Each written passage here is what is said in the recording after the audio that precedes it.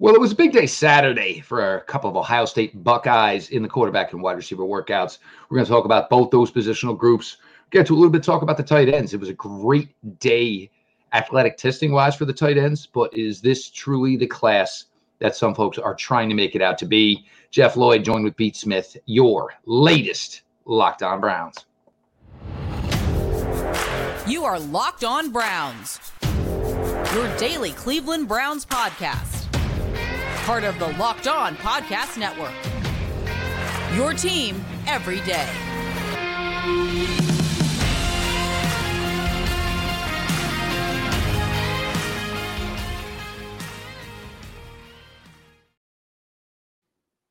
Welcome back, my friends, to the show that never ends, your daily delivery of all things Dog Pound LGB on the LOB, the Locked On Browns podcast, brought to you by the Locked On Podcast Network.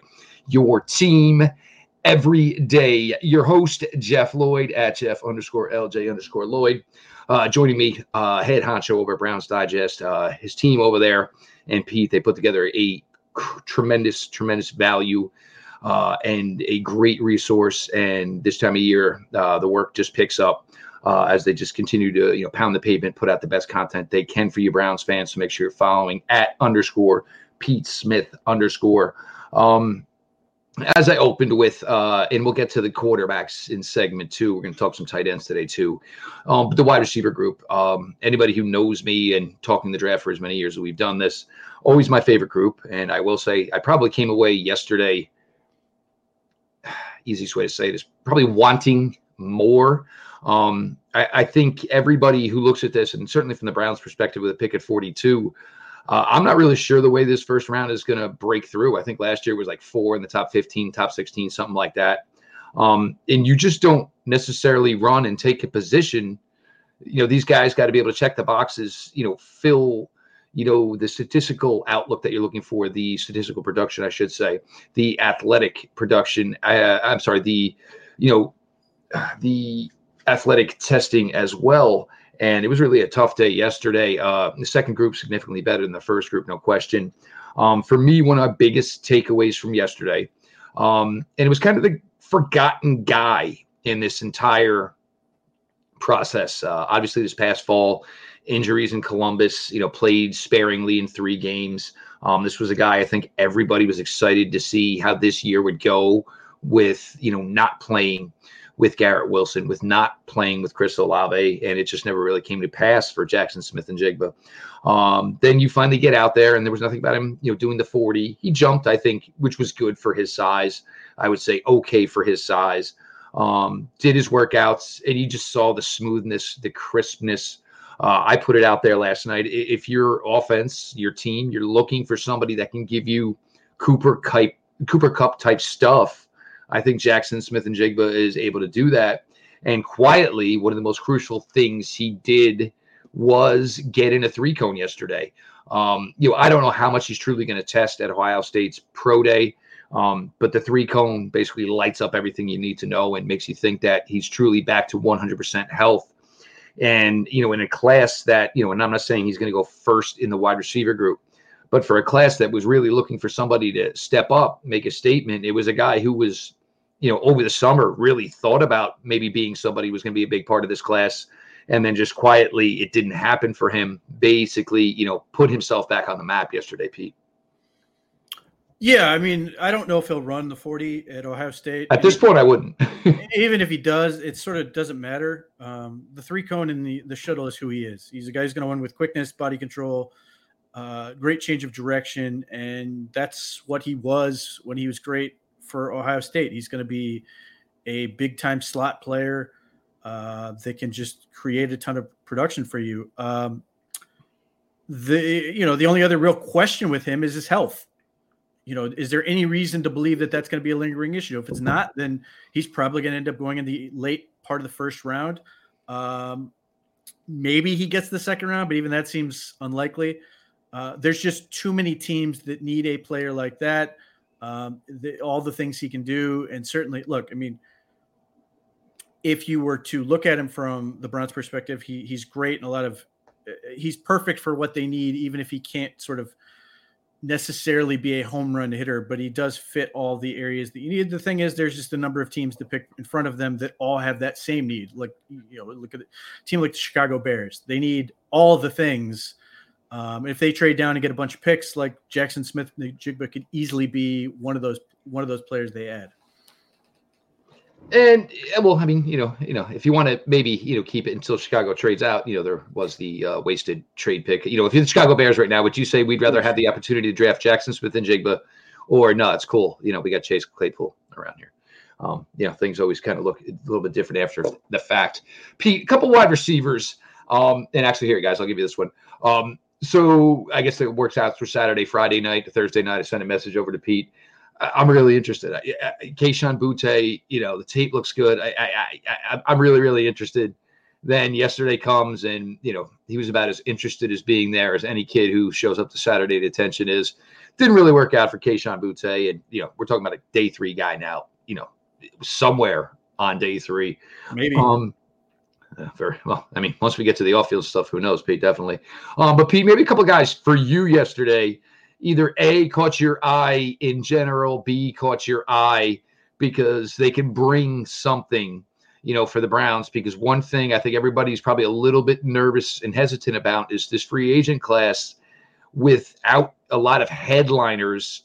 Some guys are going to make some money that may take some teams out of the realm where, oh, wow, we liked him. Oh, wow, we didn't like him at $9 million per.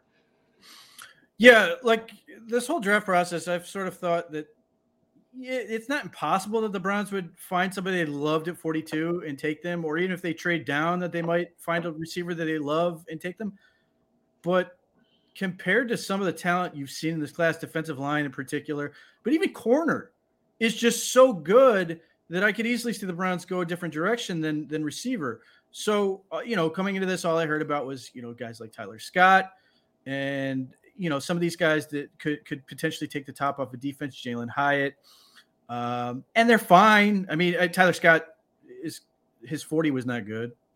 He came in claiming he was going to run 4.2 something, and he ran 4.5. Wasn't even the fastest Bearcat on the track. Yeah. But like, if you get past those guys and you look at a guy like Marvin Mims, who does a lot of those things that people say they want somebody who can operate out of the slot, can win down the field.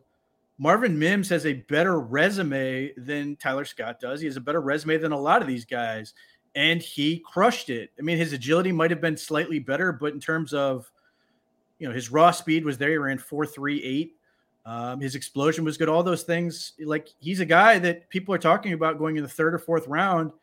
The investment's so much lower, and he might be able to give you that dynamic without the expense. Trey Palmer of Nebraska is obviously going to jump out to people. He ran a 4.33.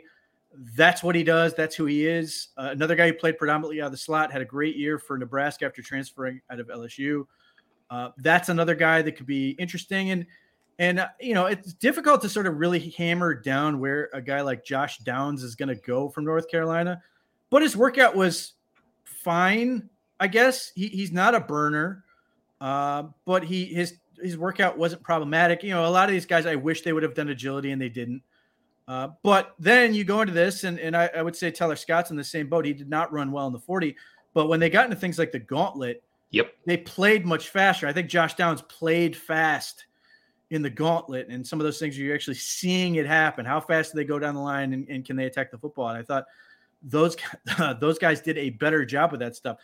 And the guy that I probably don't think is really on the radar for the Browns, but is really interesting to me is Jonathan Mingo from Ole Miss.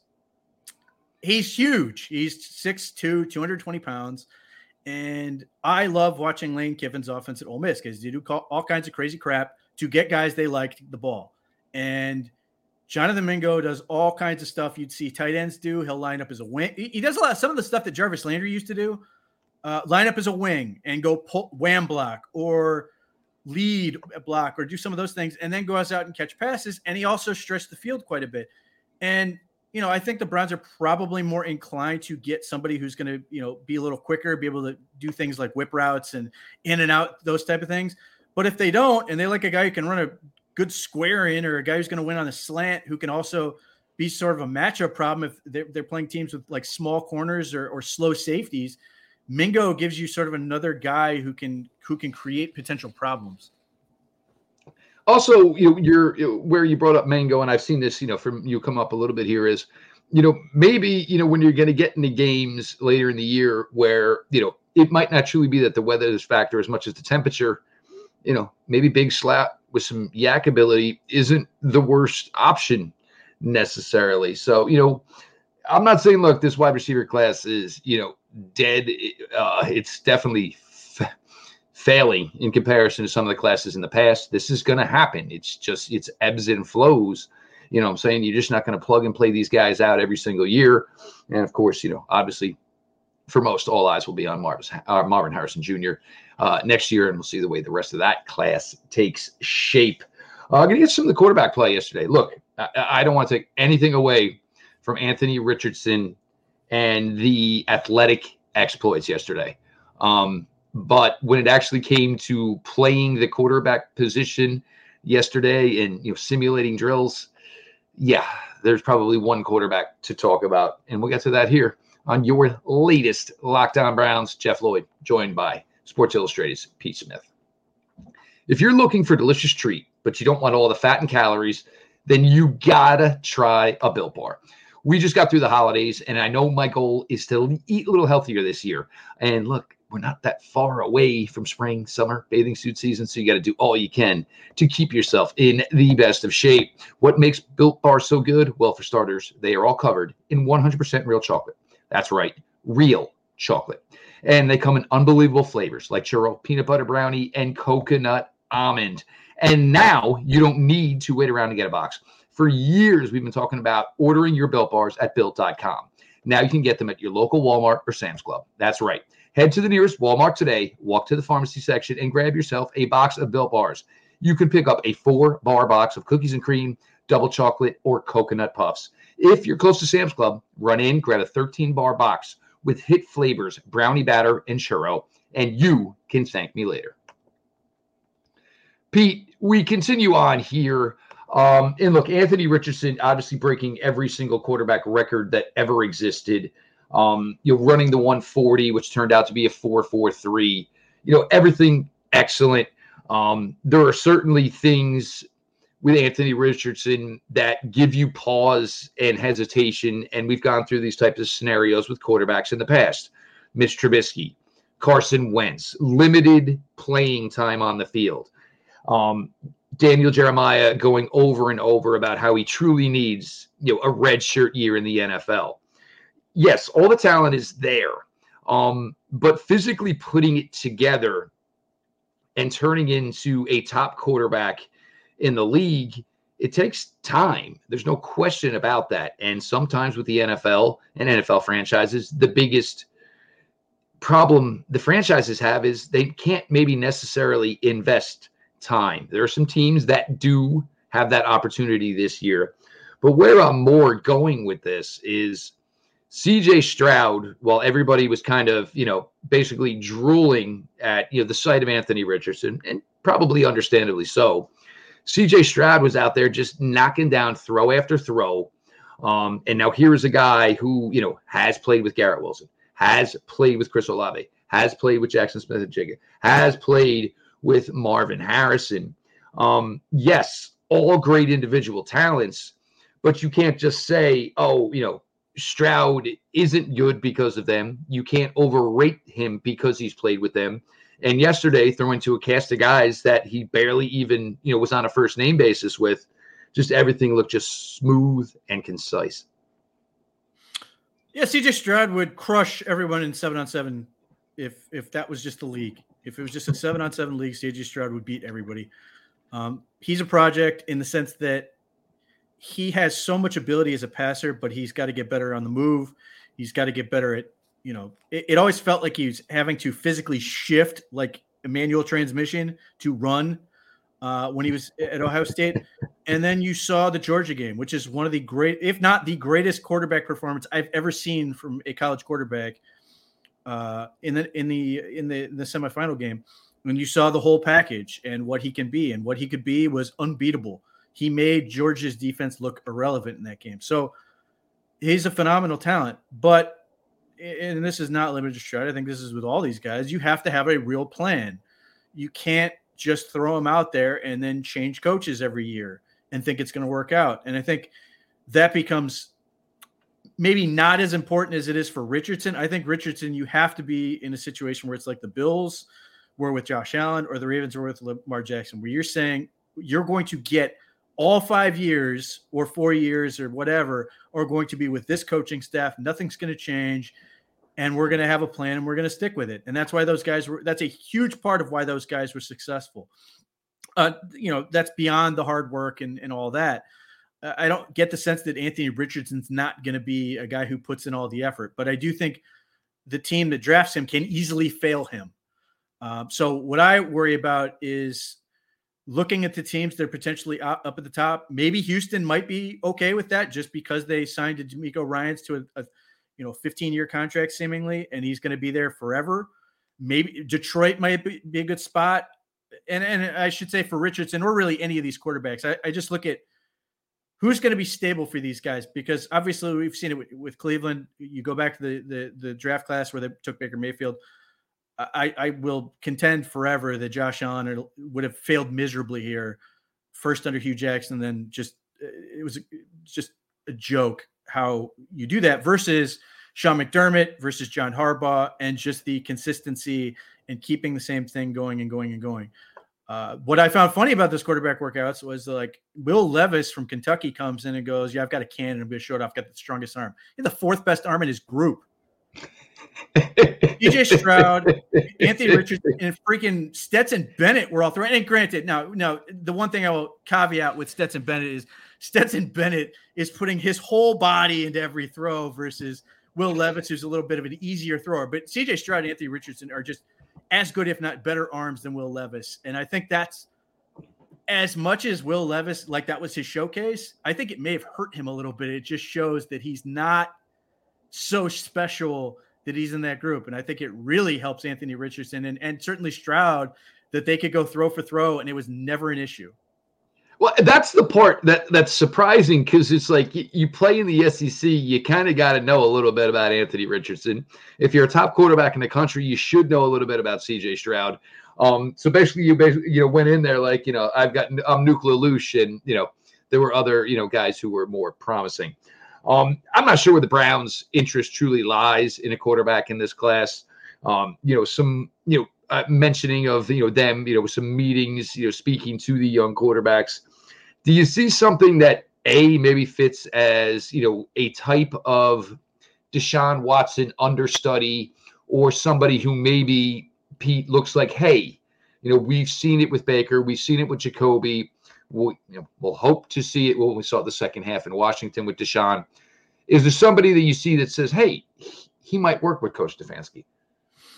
Sure. Now, this is under the caveat that they are undrafted. I do not see a scenario where the Browns draft. Just keep Kellen Mond if that's the case, because if the O-line, look, if it ain't Deshaun, you're screwed anyway. Because unless they change the roster rules and they make it so that third quarterback doesn't count. If they do, great, then you can do it. But if not, then the two guys I look at are DTR from UCLA, but I think he's going to get drafted. The one I think may not get drafted is Malik Cunningham, who I love. I love Malik Cunningham because I don't need him to throw a single pass. He can run. He can just run. He's so good at just running the football. And then it's so easy. It becomes like it was with Josh Dobbs in a sense, where things become so open that he's going to make some throws. And you watch the workouts when I watch the Senior Bowl stuff and I watch him. Malik Cunningham's not bad. He's just inconsistent, but he's small relatively. He's like Michael. He's shorter and 20 pounds lighter than Michael Vick was, which is a problem, but he is just electric. And if you're down to your third string quarterback, what are you really going to do? And at that point, you can run all kinds of crazy crap that you would already be running with Deshaun Watson and Kellen Mond theoretically. And all the other part of that is if he's your scout team quarterback, Malik Cunningham or DTR, if that's the case, are going to get you ready for teams that can run around and throw the ball. Like you play so many of these guys, and we've still got to see what's going to happen with Lamar Jackson if he stays with Baltimore or goes somewhere else. But they play enough of these guys throughout the year that guys of that speed are going to get you ready to really pass rush guys like Justin Herbert, like Josh Allen. And obviously they're a little bit different because they're so much bigger, but just being able to rally, being able to make sure you get your proper rush lanes to contain guys, even Joe Burrow, these guys are athletic. They can create with their legs. So a guy like Malik Cunningham can help you in a lot of ways if he goes undrafted. Even Max Duggan, really, even though he can't throw for anything, but he ran really fast. Well, if he can run, low mid 4.5s, yeah, I think we're, more than okay with that. So the quarterback class, look, and it feels weird, obviously, because, you still haven't obviously gotten the opportunity, for Bryce Young to have his workout. Certainly going to make for a very, very interesting top 10 or so, the weeks leading up to it, certainly draft night, as these teams try to get themselves in the position to, basically go get their guy. Appreciate everybody who makes Locked On Browns their first listen every day, whether it's on your favorite podcast platform. Always free, always available here on YouTube. Make sure you subscribe, notifications on. And of course, if you got Roku, go ahead and search Locked On Cleveland Sports. You will find Locked On Browns. You'll find the Ultimate Cleveland Sports Show, Locked On Guards, Locked On Cavs. And we are going to get to some thoughts from the tight end class. Extremely, extremely impressive workouts yesterday. Lots of talk, maybe 3 to 4 tight ends in the first round. Let's, basically see if, that dog will hunt here. And we'll get to that here in the final segment. Jeff Lloyd, Pete Smith, thanks for being around. So the tight end group went to work yesterday. And Pete, I think the first thing for me that truly blew my mind was just the overall raw athleticism of these guys, consistently under 4.7. All these guys big in size, certainly, Washington from Georgia, what exactly can he contribute? There are so many tight ends from the past who were such great blockers to begin with. And as they got to the NFL, their game evolved and, became more involved, as pass catchers. Dalton Kincaid, this is one that a lot of people love. He did, relatively nothing yesterday. So you haven't seen that part yet. For the Browns, I don't know if this is truly something they are in on, another tight end. You already have Harrison Bryant. You have David Njoku. You've got 5 to 6 weeks to maybe put something together. And there's been possible talks of the Browns interested in another veteran tight end. But sometimes, a class may dictate your board if it is good enough. But Pete, it's great that they all tested well. Are there truly, this 3-4 first round talents at the tight end position? Probably not, but that's the thinking on tight end has changed so much. And the reason I say no is because traditionally, even superstar tight ends tend to go in the second round. Gronkowski, second round. These are some of the best of the best of the best tight ends don't get picked in the first round. So, and some of the ones that have, they either haven't developed yet or it took them a while, i.e. David Njoku. And then the caveat to that would be obviously, Pitts from Florida and now an Atlanta Falcon. So if, 4 actually go, and I could see it, Kincaid could go very high. I could easily see Washington end up on the Bengals. Then that's fine. I mean, it pushes other things down. But it would be pretty juicy, though, if the Bengals had to draft a tight end to cover up for the fact they can never get the tackle position right. Well, that would be one good reason, but they also can't help themselves. As a Georgia player who happens to play tight end, it fits all the things the Bengals just can't resist. So, there are no doubt talent, but who's the guy you sit there and you go, I'm going to plug this guy in. He's going to be great immediately. I don't know if you're sitting there going, that guy is going to suddenly take over and be a big part of my offense year one. And that's not a problem. Obviously the Browns are happy with where David Njoku is, but that is sort of another reason why some of these guys can sort of slip and fall. But if you're asking, who fits with what the Browns could like, a lot depends on what the Browns really want in another tight end. Because this tight end class has a lot of different shapes and sizes.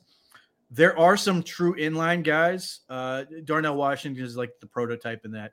But, even Musgrave from Oregon State, I was a little surprised at how good he was. I mean, he's an alpine skier and all this, but he was freaky.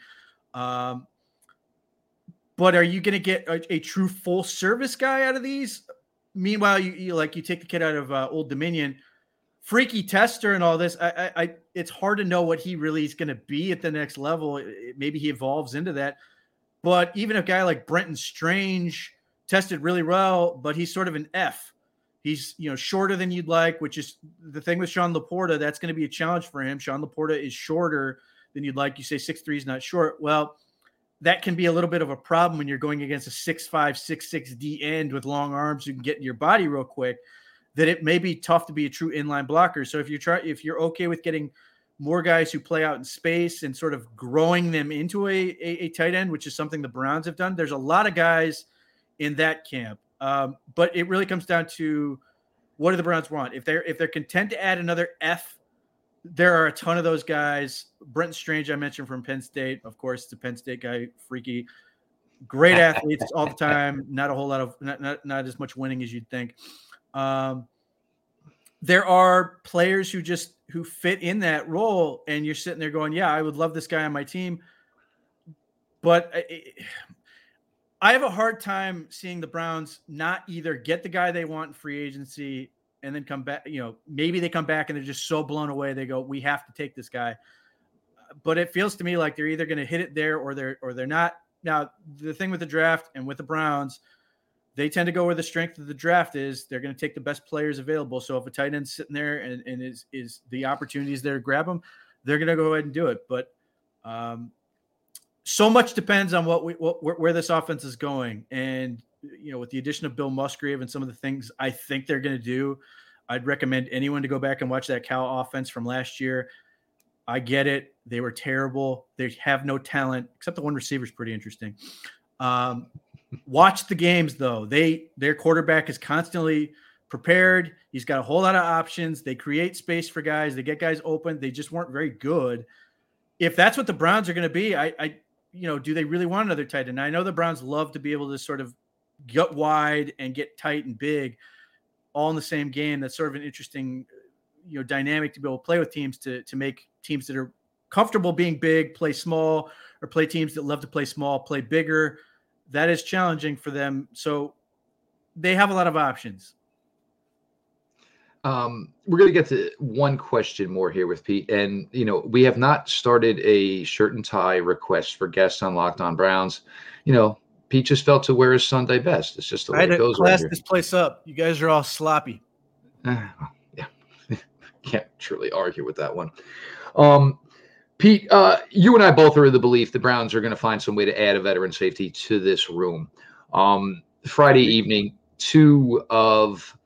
I would say two, probably, if you're going to just go, statistical output and careers, accomplishment-wise in college, Jamie Robinson, Chris Smith had not the greatest workouts, probably putting both of these guys, probably after pick 100, somewhere in the early day 3 range.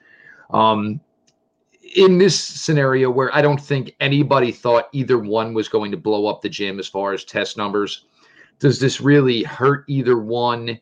And if you're a team, hey, Cleveland Browns, for example, who wants to get another safety in here, you got a chance to get a pretty solid, accomplished player who may be a little bit limited athletically, but the proof is in the pudding as far as the tape concerned. In the 4th round, does it really affect either of these two guys in the long run?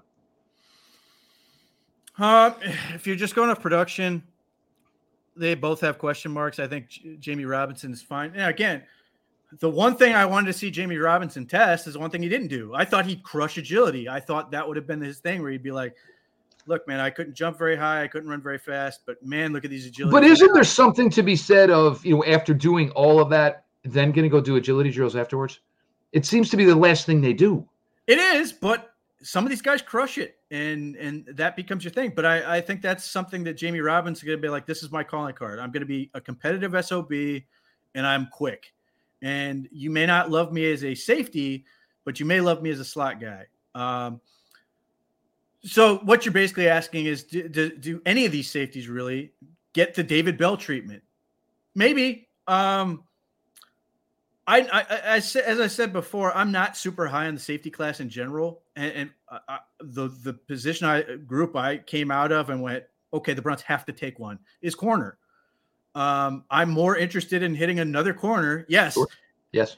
Like if they want to mess around and let that kid from Maryland sit there at 42, I'll take him. I will take that kid, Deonte Banks, right now, and just put 4 corners on the field and go, do something about it.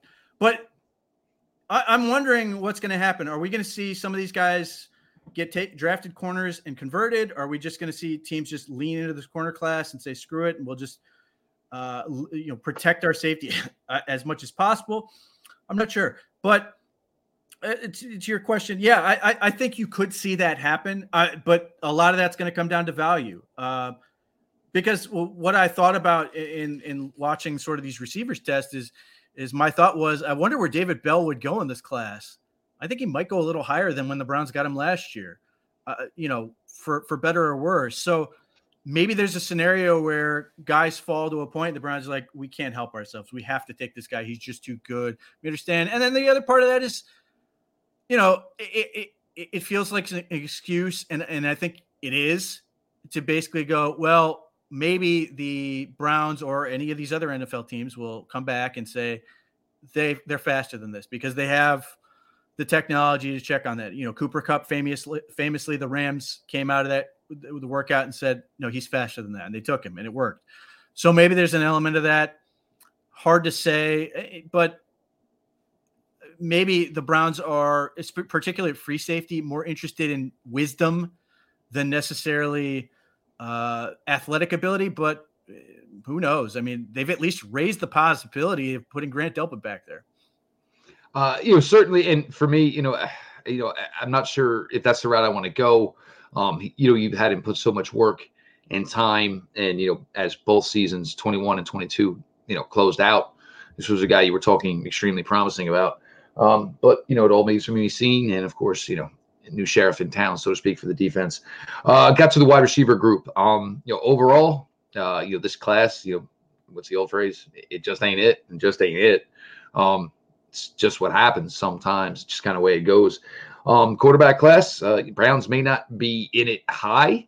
Certainly going to be a lot of activity in regards to that tight end group, and a couple of safeties. Been around college football for a long time. May not be athletic stars, but you're getting smart, functional, intelligent football players. Appreciate Pete Smith from Browns Digest, being along for the ride here. Make sure you're following at _Pete Smith _ as well. All the work over there. Pete and the team putting out, great content day in, day out, week in, week out. Myself, Jeff Lloyd at Jeff _LJ _Lloyd. The show at Locked On Browns. Appreciate you all for making Locked On Browns your first listen every single day. Whether it is on your favorite podcast app, always available, always free here on YouTube. Make sure you're subscribed, notifications on, so when new content drops, you guys are there to absorb it. And if you got Roku, go ahead, fire it up. You will search for Locked On Cleveland Sports. You will find the Locked On Browns podcast, Locked On Guardians, Locked On Cavs, and the Ultimate Cleveland Sports Show as well. All that being said, this has been your daily delivery of all things Dog Pound, LGB on the LOB. Oh, let's go Browns.